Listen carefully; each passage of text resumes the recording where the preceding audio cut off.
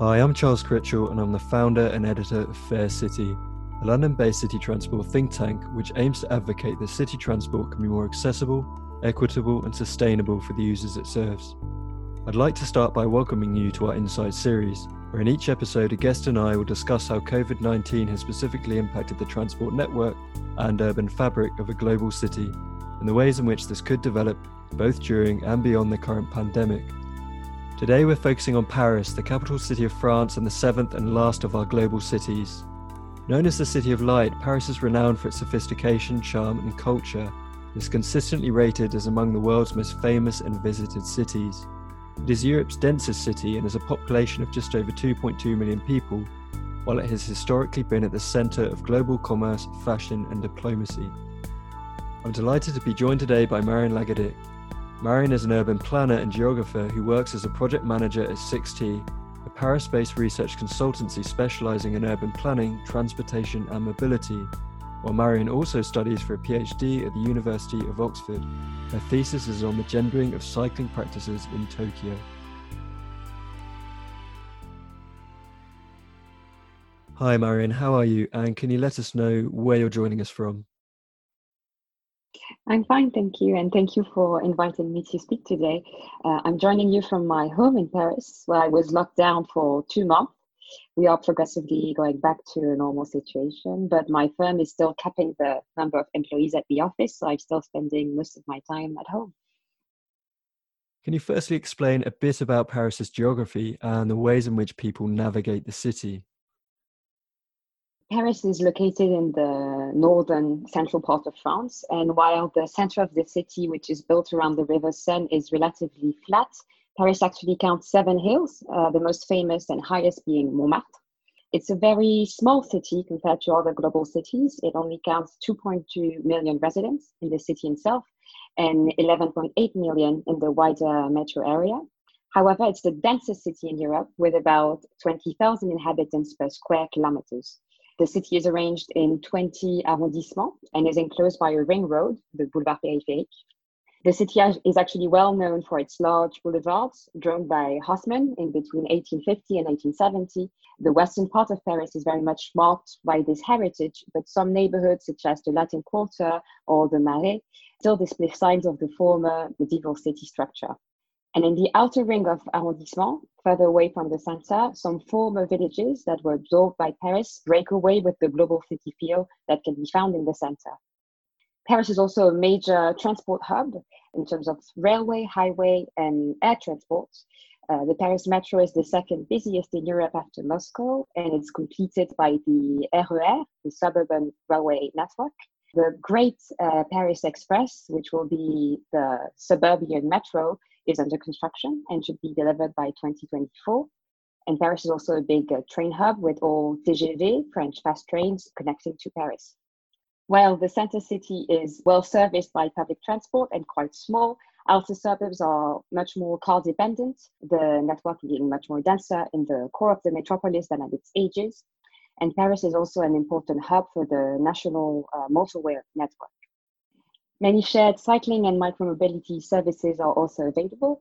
The first one to be launched was Vélib in 2007, the public bike-sharing services, and it has since then been complemented by new dockless bike-sharing offers, such as Ofo, Mobike, etc., as well as e-scooters and electric mopeds, which are also available.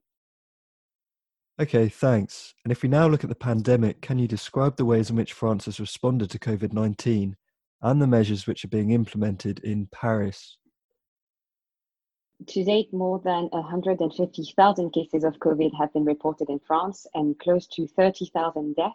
While the precise number of cases in the Greater Paris area is unknown, it was one of the 2 most hardly hit areas in France with the eastern part of France. The situation escalated in early March, and the lockdown was announced on March 17th. After some days of confusion. The first round of the municipal election was planned to happen on March 14th and was not cancelled. The government declared it was safe to go to the polls, but it entirely changed its discourse on March 15 and encouraged people to socially distance, stay inside of their house as much as possible. So this quick change of tone was quite hard to understand for people. And the lockdown had a bit of a shaky start as many people were questioning it, not respecting it, and still going out on the streets without wearing a mask. When things began to feel a bit more real, 200,000 people actually left Paris to go isolate in another part of France. So Paris was quite empty in addition to being locked down. During the lockdown, we were not allowed to leave our houses for more than 1 hour a leisure trip per day. We were not allowed to go more than 1 kilometer away from our house. And for all trips, we had to fill in an official form to state the purpose of the trip, the time when we were leaving the house, and where we were supposed to go back. Unjustified trips were punished with a €135 fine, so quite high. So only necessary activities were allowed. Only grocery shopping, going to the post office or going to the doctor was possible. And this went on up until May 11. In Paris, more specifically, parks were closed to prevent people from gathering in big groups, but this also led to people having their leisure trip walking around the fences of parks and actually gathering in very dense groups to answer the need for mobility for necessary workers and to go grocery shopping, to the doctors, etc. The Paris City Hall planned 150 kilometers of temporary cycle lanes to be implemented starting May 11th. So far, all of them have not been delivered, but most of them are. So you mentioned a few different measures that have been taken, and a very visible measure has been City Hall's decision to allow businesses such as restaurants and bars to erect temporary terraces, which have effectively enabled the instant appropriation of sidewalks and parking spaces for customers. Please can you tell us a bit about this? Starting from June 2nd, the Paris City Hall allowed terraces to open. And to allow this quick uptake of terrace service, the City Hall eased the procedure for restaurants to create a terrace or extend their terrace. So not only was it made very speedy, it's also temporarily free. Well, it's usually quite expensive to have a terrace in Paris. However, starting from yesterday, June 15th, bars and restaurants have been allowed to serve inside, which is a welcome news on the part of restaurant owners because the weather has been quite bad starting from the end of lockdown, so terraces were actually not that busy.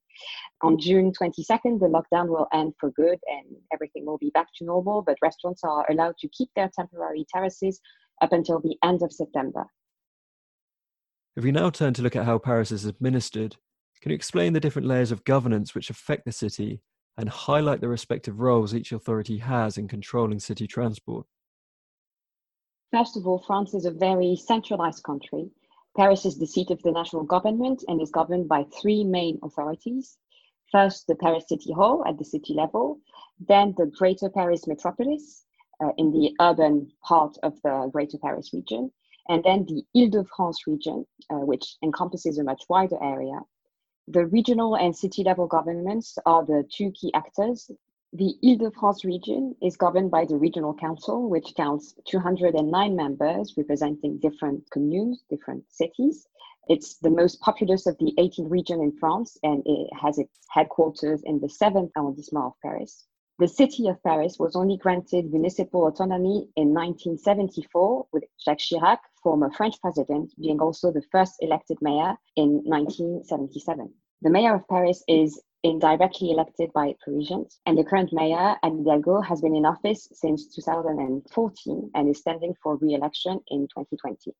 Underneath the mayor, there are some arrondissements, 20 of them, which could be compared to London boroughs, but are actually much less autonomous. The arrondissements are in charge of schools and social housing management, but when it comes to urban planning, they have a right to express an opinion, but the authoritative decision rests with the Paris mayor.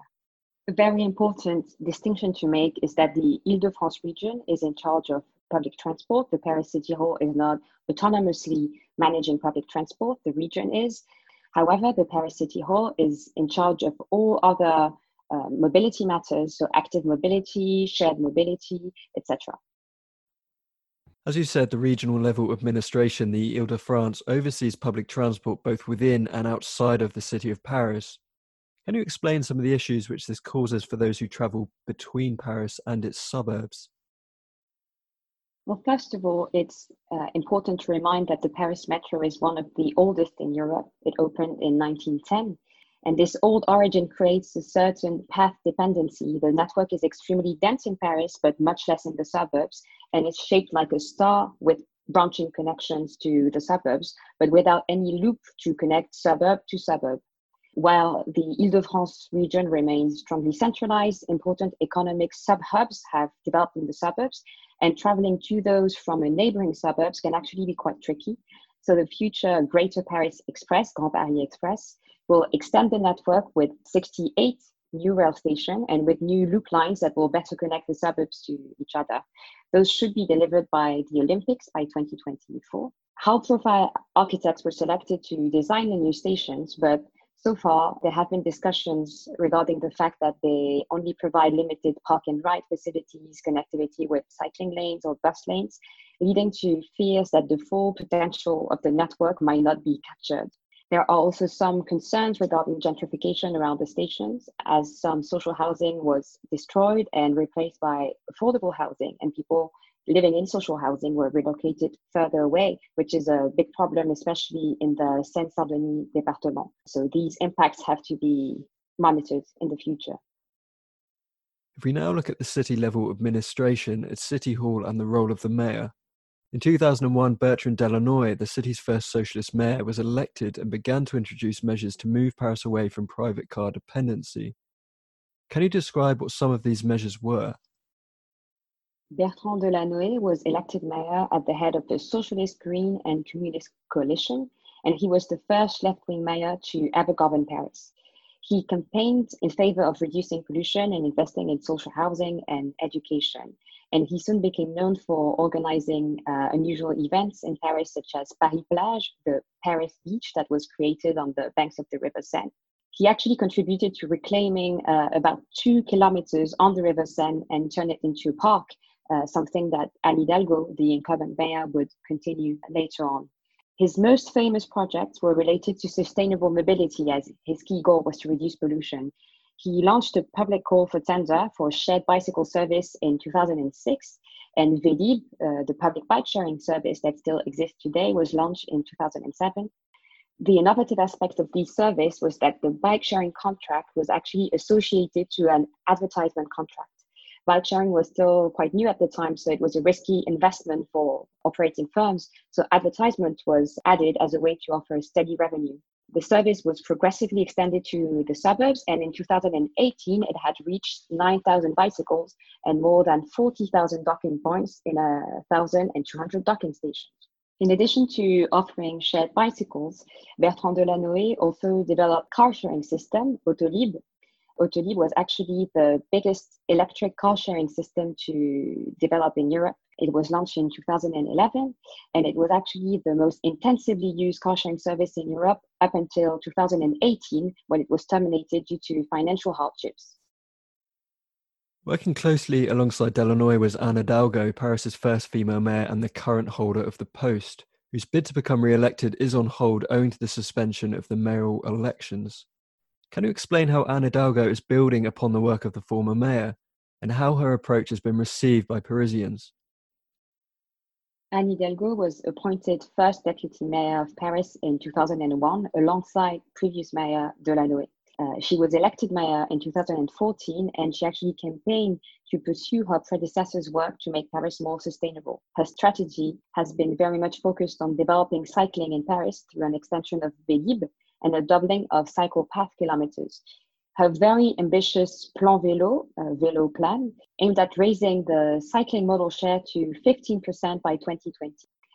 Preliminary results from the new travel survey suggest that cycling trips actually increased by 30%, bringing the modal share to 4% for commuting trips in 2018, so quite far from the 15% goal. However, since 2018, high-quality bicycle lanes were delivered, and between September 2018 and September 2019, bicycle counts already suggested a 54% increase in bicycle trips.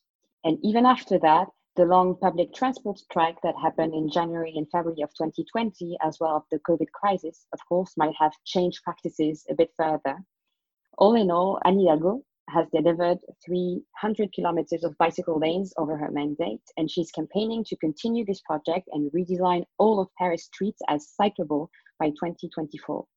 Anne Hidalgo's most famous project to remove cars from Paris was actually the opening of the right bank of the River Seine to pedestrians in 2016. The right-wing regional president, along with opposing mayors, actually sued the Paris City Hall on the ground that the Administrative Act providing cars from accessing the riverbanks was irregular.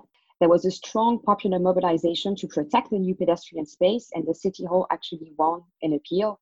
It's, however, worth underlining that the exact goal of the project was to discourage trips that would go through Paris, a city that can easily be crossed using sustainable modes. Within Paris, the measure was welcomed with great enthusiasm, and the riverbanks were transformed into a big park that is busy all year round for now, and is also widely used by cyclists to cross the city in a secure way. The mayor has stated that she wants to carry out an ecological transformation of the city, which has included air pollution reduction initiatives such as Paris Respire, in addition to her plans to minimise car dependency. However, owing to Paris's logistical importance, many motor vehicles are dependent on the city's outer road network. Can you therefore explain some of the initiatives which your team developed to minimise the impact of vehicle emissions while keeping the city functional? In addition to Anne Hidalgo's bicycle strategy, City Hall has also made the whole city of Paris into a low emission zone in September 2015. Most polluting vehicles, may they be individual cars or trucks, are forbidden from entering the city. This measure has been questioned on the ground that it might not be socially progressive, given that precarious households overwhelmingly rely on old polluting cars. However, the small-scale and high-density public transport network within Paris ensures many alternatives to car trips. The key issue when it comes to curtailing emissions is actually the important difference between Paris and its suburbs. Paris in itself is a tiny city compared to other global cities. It's thus actually quite easy to promote active modes and public transport for those trips that stay within Paris, but when crossing the périphérique ring road, both the urban structure and the alternative transport offer changes entirely, and many territories remain car dependent.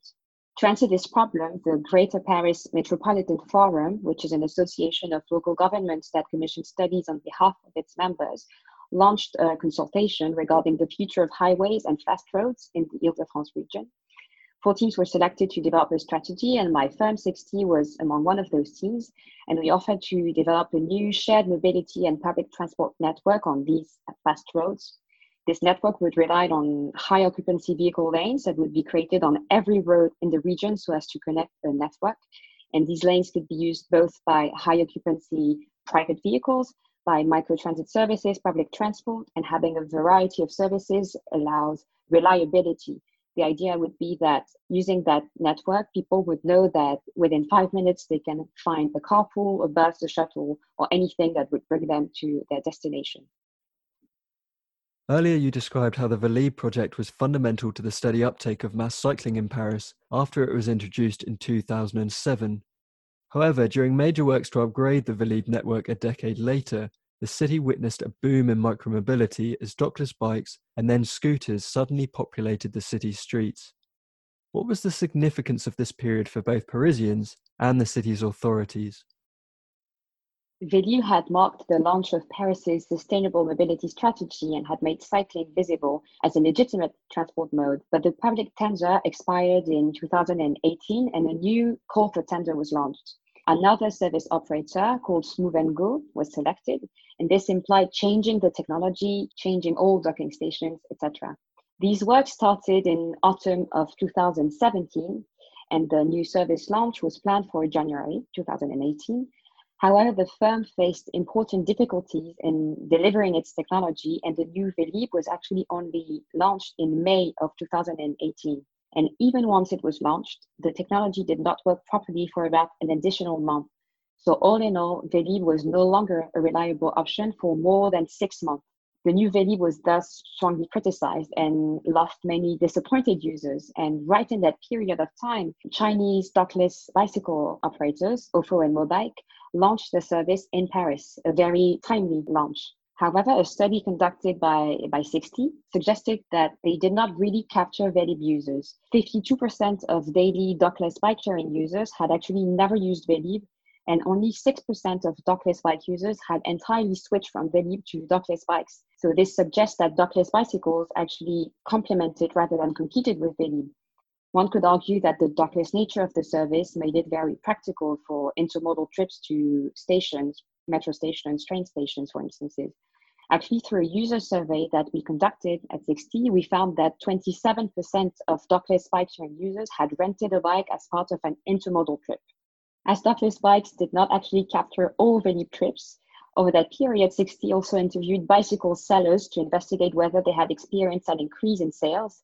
And this increase was reported by 30% of bike sellers we interviewed. So both results combined suggest that using Velib actually encouraged some users to move towards owning their own bicycle, and one can assume using it more regularly. So it would be very interesting to explore Velib's current use patterns, given that after the lockdown, it appears to be very intensively used. Why then do you think that the Velib has enjoyed a resurgence since the easing of the lockdown? And can it entice users away from other forms of micromobility? When the pandemic hit and lockdown began, many private operators took their vehicles off the streets. There were several reasons for that. First, managing a shared mobility service during a pandemic is complex and costly, as it would imply systematically disinfecting vehicles, etc. One can also imagine that operators feared that vehicles left on empty streets would be stolen or vandalized. Lockdown has now ended, but we still cannot see many of these vehicles on the streets. Actually, yesterday, June 15th, electric bike sharing operator Jump announced that it was taking its vehicles off the street for an undetermined period of time. To the contrary, Velib is a public service and it is still operational. It was actually free to ride the Velib for up to an hour during lockdown. So the new Velib service is also very attractive because it offers electric bicycles. And one can argue that those people who never cycled before and started out of fear of using public transport in a pandemic period might find it easier to start with an e-bike, which is very easy to use. And at 60, we are currently conducting a study on lockdown and post-lockdown mobility habits, which should be public by early July. And we are looking forward to knowing more about Velib use patterns during and after lockdown. If we now turn our attention to electric scooters specifically, what do you think are the key challenges and opportunities surrounding electric scooter use in Paris? Shared electric scooters first appeared in Paris in June of 2018, with operator Lime launching its service. And within a year, there were 15 operators in Paris, so it quickly turned into a very competitive new market. One can argue that geographically, Paris is quite attractive for micromobility services as it's a very small city. The user surveys that we conducted with Lime users showed that half of trips were actually below 15 minutes and covered less than 5 kilometers. Given that north to south and east to west, Paris is about 10 kilometers wide, e-scooters can actually be used to cover a good chunk of daily trips. Compared to bigger cities such as London, Paris is well suited to walking, cycling, or shared micromobility. At 60, we have also argued that shared e-scooters work well in Paris because public transport is so dense and reliable. Shared e-scooters are not daily modes. Only 6% of users use shared e-scooters every day, and it's also quite expensive to use. So shared e-scooters only work when other day-to-day alternative options are available. And in the case of Paris, that would be walking and public transport. Finally, it's worth underlining that shared mobility operators look for densities to launch their service. The higher the population density, the bigger the number of potential users. And in each square kilometers in Paris, there are 20,000 people. So really good prospects. And in addition to that, Paris is a very wealthy city. Almost 30% of inhabitants in some areas work in higher managerial professions, so they can afford to rely on a shared e-scooter service. I also think that it's important to keep in mind that micromobility users are not the everyday Parisian. They have a very specific profile.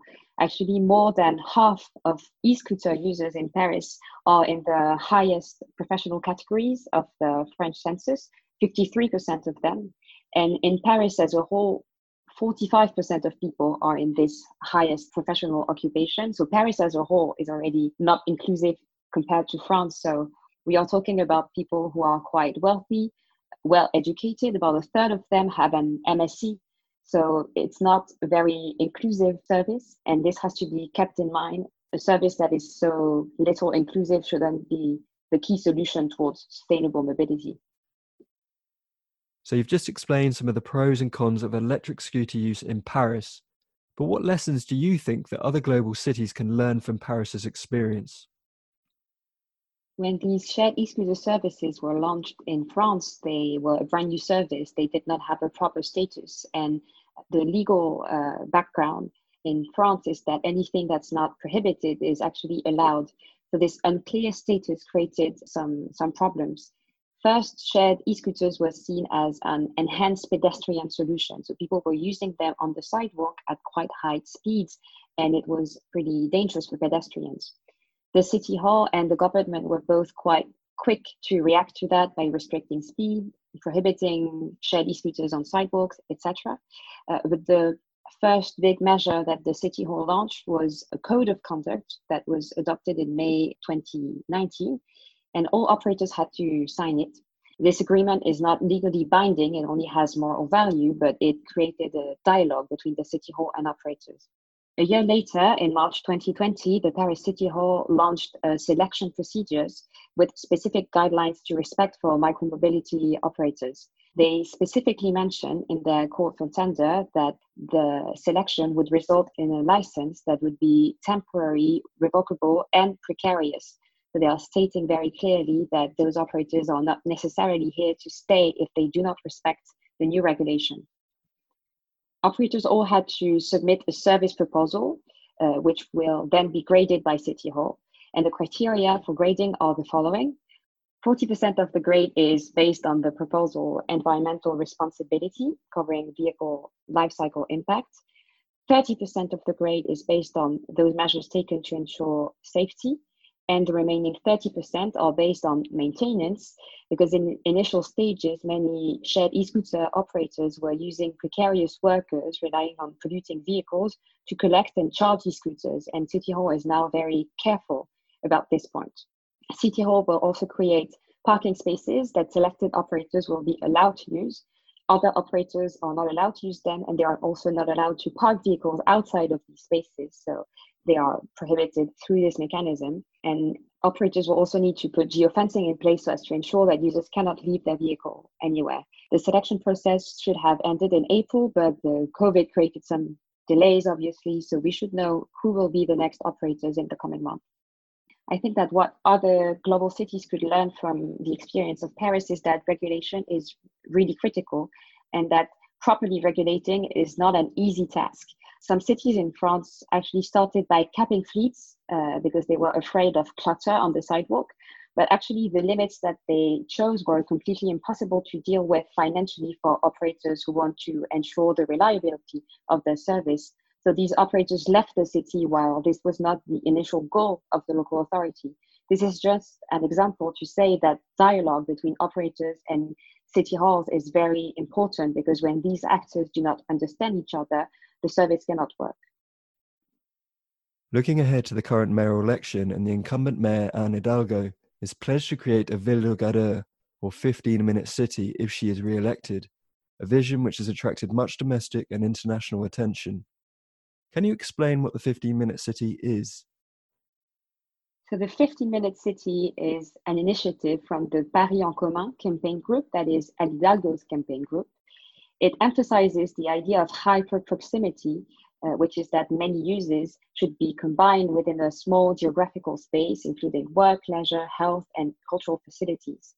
This contrasts with the orthodox planning protocols of the last century, which aim at geographically separating these uses into dedicated residential, manufacturing, office districts across the city.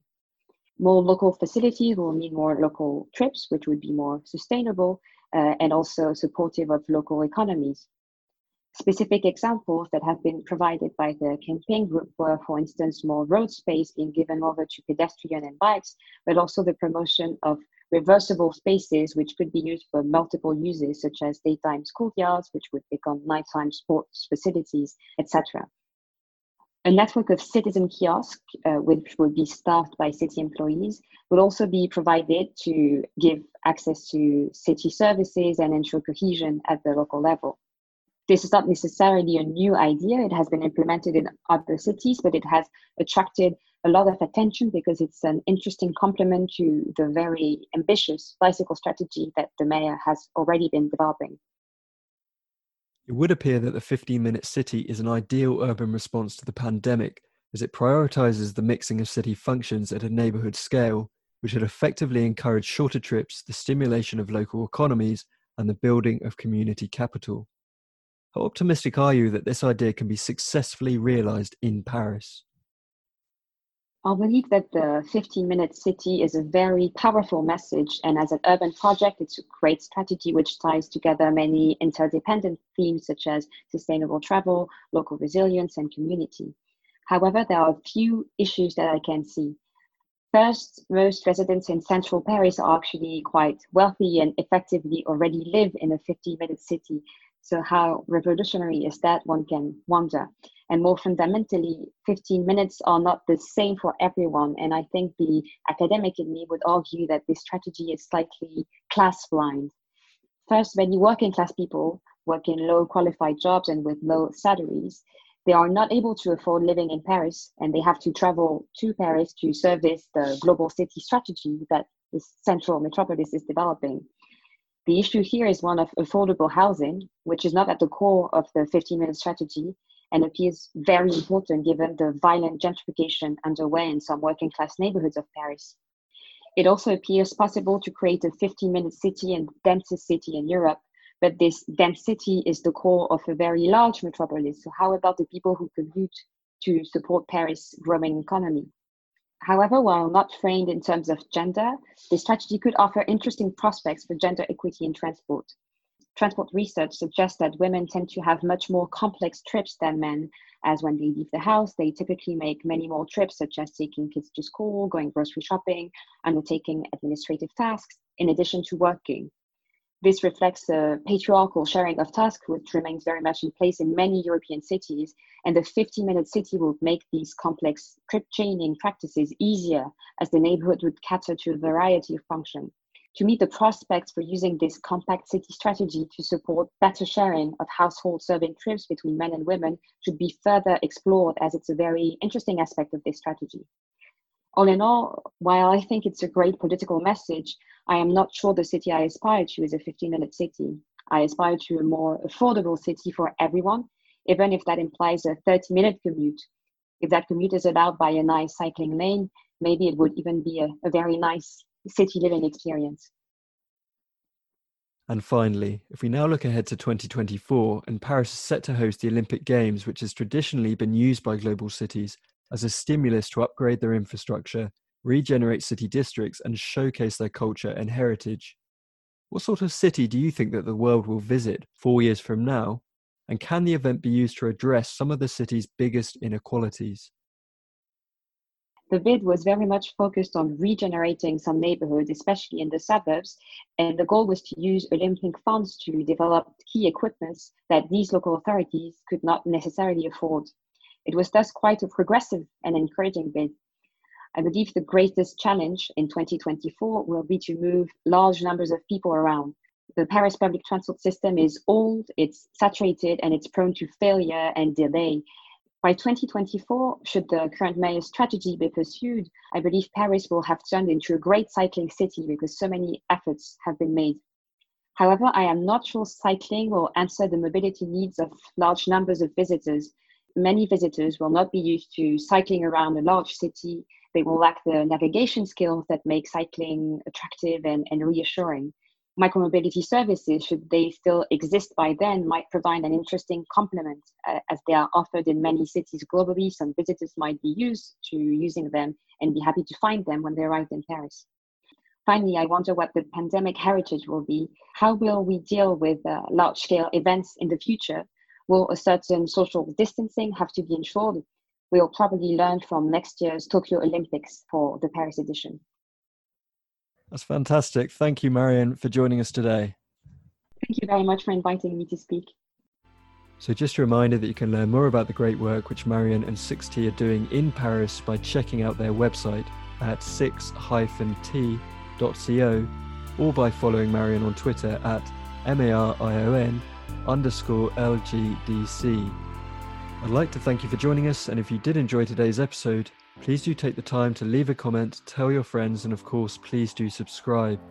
So while this is the last of our Global Cities series, be sure to stay tuned for our new Streetside Talk series, which will be coming very soon.